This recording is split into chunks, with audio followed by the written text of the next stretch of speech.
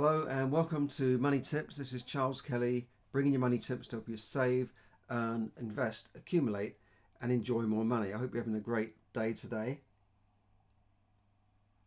This is actually the day when the FTSE 100 index, which is the stock market index for the largest companies in the UK, has seen the biggest fall in 4 years. It's been their worst day since 2016. And this is as a result of this growing coronavirus that is now in Italy and South Korea. In northern Italy, the supermarkets are starting to run short of supplies as they lock down the area. In China, we see industry coming to a standstill, as I was talking about last week. And I think this could grow. Finally, the stock markets have been spooked by this, and I think it could get worse unless they really get to grips with this virus in the very near future. Now, some of you might say, well, what's wrong with this virus? I mean, more people die from flu every year, and that is true. Even in the UK, I mean, nobody's died. No one's really in danger of dying at the moment, and yet this winter, thousands of older people would have probably died from influenza, from flu. But this is spreading so fast. It's gone from a small town in China to all over China, to ships where people have been infected on ships even though they've been kept in their rooms and under quarantine, to Iran and countries like Iran. I mean, and deaths in other countries outside of China. So if that happens, they'll call it then a pandemic. At the moment, it's an epidemic, and it could have serious consequences because the markets. The stock market will look at the likely performance of a company over the next year or 5 years or whatever. And, if they're looking at a company, for instance, an airline, and they see that travel is just taking a complete, pardon the pun, a nosedive, then they will obviously be downgrading those shares and say, well, those shares are not worth as much as they were yesterday because of this growing problem. If they're looking at a company like Apple that actually manufactures most of their phones in China, how can they value that company at the same as it was a couple of weeks ago? And there are lots of companies that are being affected by this. And we saw a drop of 3% at one point today, and yet at the same time, and that doesn't sound a lot, does it? 3%, what's 3% between friends? But that actually equates to billions of pounds in the value of stocks. And then you might say, well, so what? What does it matter if Glaxo or BT or HSBC are worth a little bit less today than they were yesterday? But it does make a big difference because it has a direct effect on all of us in terms of our pension funds, because our pension funds are invested in these markets and in these shares in the FTSE 100 index. It will affect confidence in the market if these share prices fall further. Then it literally devalues the company. It means that company is worth less than it was. It then could be open to a takeover bid from somebody else, from another company. The Dow Jones also fell. Firms such as Nike, Apple, Walt Disney, which do major business in China and rely on it to make goods, with some of the hardest shares down more than 3.5%. I expect that things may bounce back in the short term as traders then say, well, we can buy Apple at a 3% discount. Why don't we do that?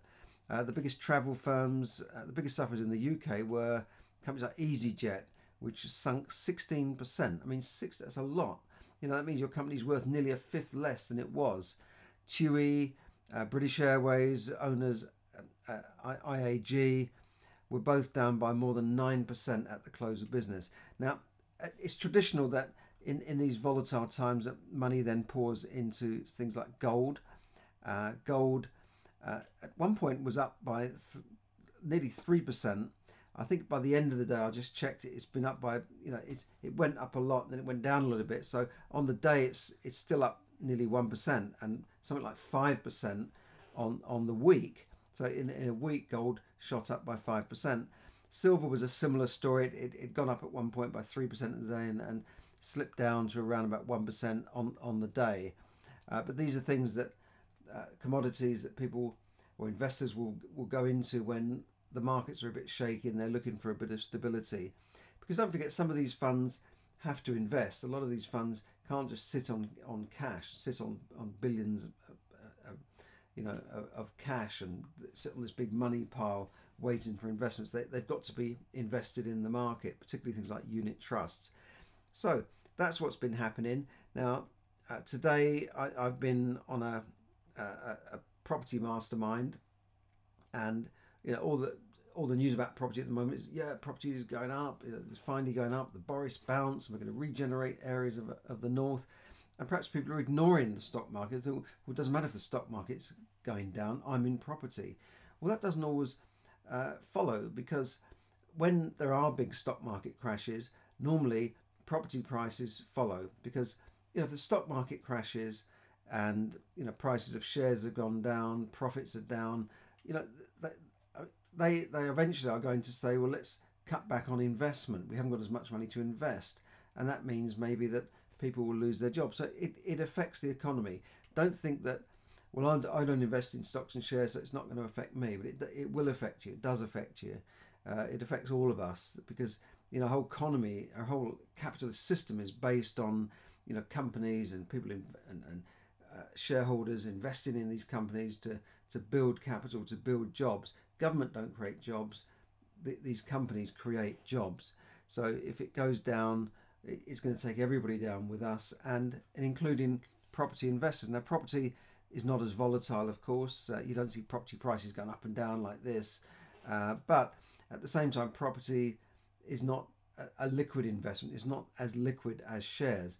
When you hold shares and you think the market's going down, you can phone up your broker, or you can do it online and sell, and you'll nearly always have a buyer for those shares, because that's the market. That's the way the stock market works. But if property prices are going down, you could be stuck with it for years unless you sell it off at a cheap price.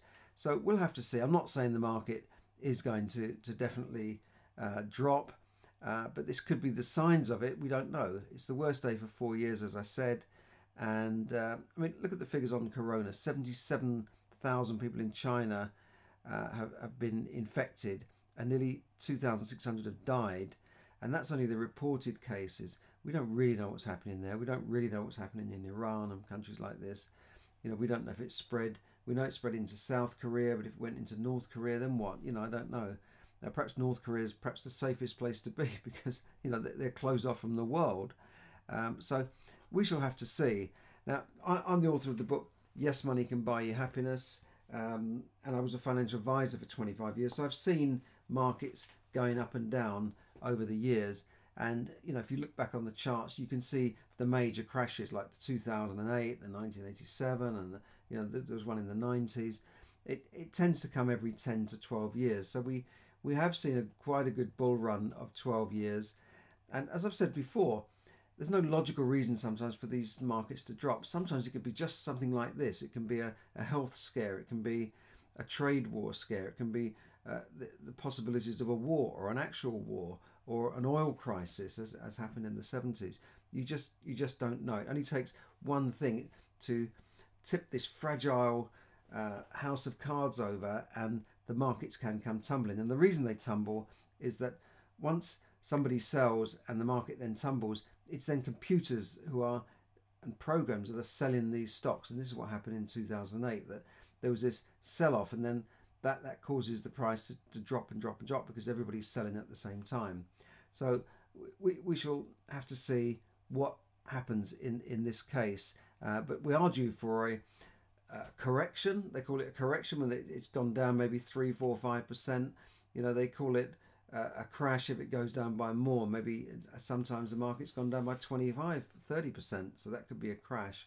And if that happens, then it will have long-lasting effects on the economy, as it did in 2008. But the governments are trying to hold up the market. They're trying to print money, not literally printing money like off a printing press where it just churns out like that, like a forger sitting in an office printing money. It's more like creating money and buying bonds with this created money, and then the bonds shore up the market, and more money goes into the market. And China have been doing this to hold its economy up a little bit. But we'll see. China says they've got it under control. I think they're going to start production again soon, and we shall see. Now, as for property, just be careful out there. Just make sure if you're investing in property, make sure you buy at the right price. Make sure you know what you're doing, and if you don't know what you're doing, then come along and maybe join me on one of the courses I go on. You can go on a free taster day course, learn about property, learn how it works. You can get a rough overview of the various strategies that you can employ to build your property portfolio. Some of you may want to just invest on the side and keep your job. Some of you may want to quit your job within 6 months to a year, and that is possible. Some of you may already have money to invest, and you're investing in the stock market. You think, oh, it's a bit volatile, let's go into property, let's have something a bit more stable. Some of you may be investing for income, some for growth. So there's various strategies you can employ to either maximize your income, like for instance HMOs, houses of multiple occupation, serviced accommodation. There's different strategies for producing income. Growth, you may want to look in areas where there's high capital growth but maybe not such a good yield for income. So as I said, different strategies apply to different parts of the country even. So you've got to really look at all the strategies. And what a property taster day would do for you is give you an overview. Now, they offer these courses for free. Now, yeah, everybody knows they're offering a course for free, but when you get there, they're trying to sell you a further course where you would pay. But you're not locked in a room and forced to sign on the dotted line. It's up to you whether you want to do a course on serviced accommodation, HMO, or how to buy properties using none of your own money, no money down courses.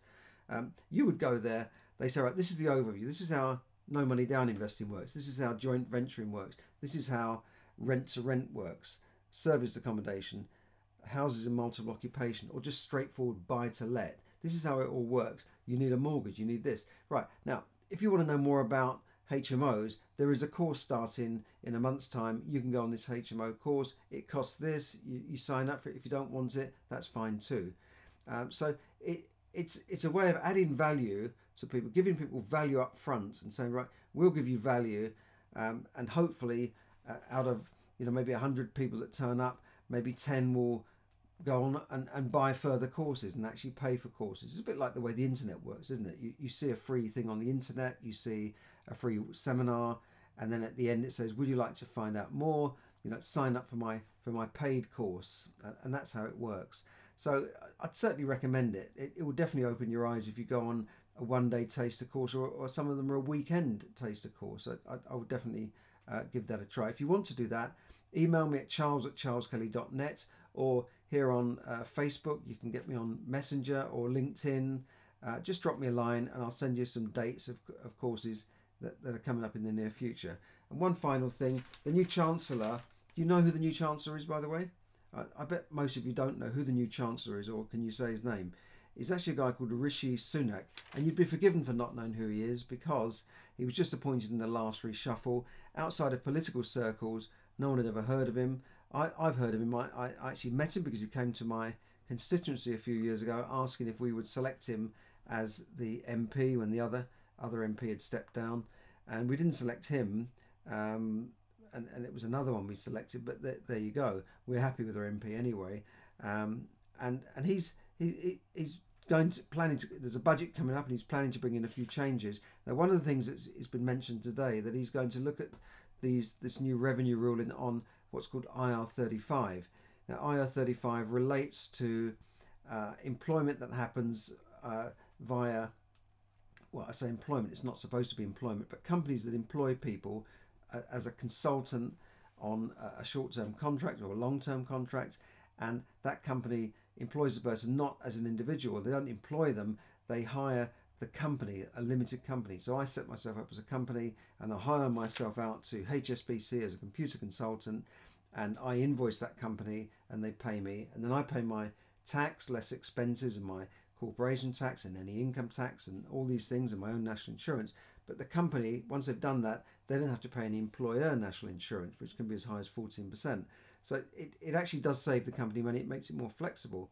But the revenue, HMRC are saying that this is in effect disguised employment, that some of these people are not really self-employed contractors, they're really employed. So then they could start making the companies liable for the national insurance. Now, this was all going to come about in April, and the Chancellor, Rishi Sunak, has said that he will ask that. I think there's going to be a period where they won't be so heavy-handed, because this could end up damaging a whole employment sector. It could end up damaging part of the economy if they go in too heavy-handed and too ham-fisted, using a sledgehammer to crack a nut. There might be some people who abuse the system, but on the whole, the country needs a way of employing consultants and IT people on a flexible basis, because many of these projects are short-term. And what we don't want to see, which we are starting to see, is that these contracts are start to be driven abroad, because the HMRC get too uppity and get on their high horse too much and end up killing the goose that lays the golden egg, because these companies tend to be quite high-tech companies, they're quite high-paying companies, and people who outsource their service on a limited company basis are normally high earners, and they pay a lot of tax. So if you mess it all up by over-regulating things, then you're going to see this type of employment or this type of work going abroad, and that will be sad for British people and for the British economy. So good luck to Rishi Sunak, and I hope he does something about this so that we don't see a mass exodus of employees. Now, some people, you could also argue that yes, you might be earning more money with this limited company, but you're also on a dangling on a bit of string that you can be laid off at any time, so it's not so secure. So I think the tax treatment should be different for those people, but we shall see. Anyway, so that's it for now. On a day when we have seen that the FT 100 index showing its biggest drop for over 4 years. Billions were wiped off. I think something like 60 billion were wiped off the stock market value today. The Dow Jones in America has followed. So we will have to see what will happen in the next coming days, and whether this coronavirus will continue to spread literally like a virus all over the world, and now then get into the stock markets and affect those stock markets. So we will have to see, and hopefully things will settle down again and we won't see another crash. Although, as I said, I think we are due for certainly a large correction in the stock market. So there you go. Thanks for listening. This is Charles Kelly, bringing you money tips to help you save, earn, invest, accumulate and enjoy more money. If you're interested in learning about property, get in touch with me, charles@charleskelly.net, or on Messenger, which you can get me on Charles Kelly on Messenger or on LinkedIn. So thanks for listening, and bye for now. Have a great evening.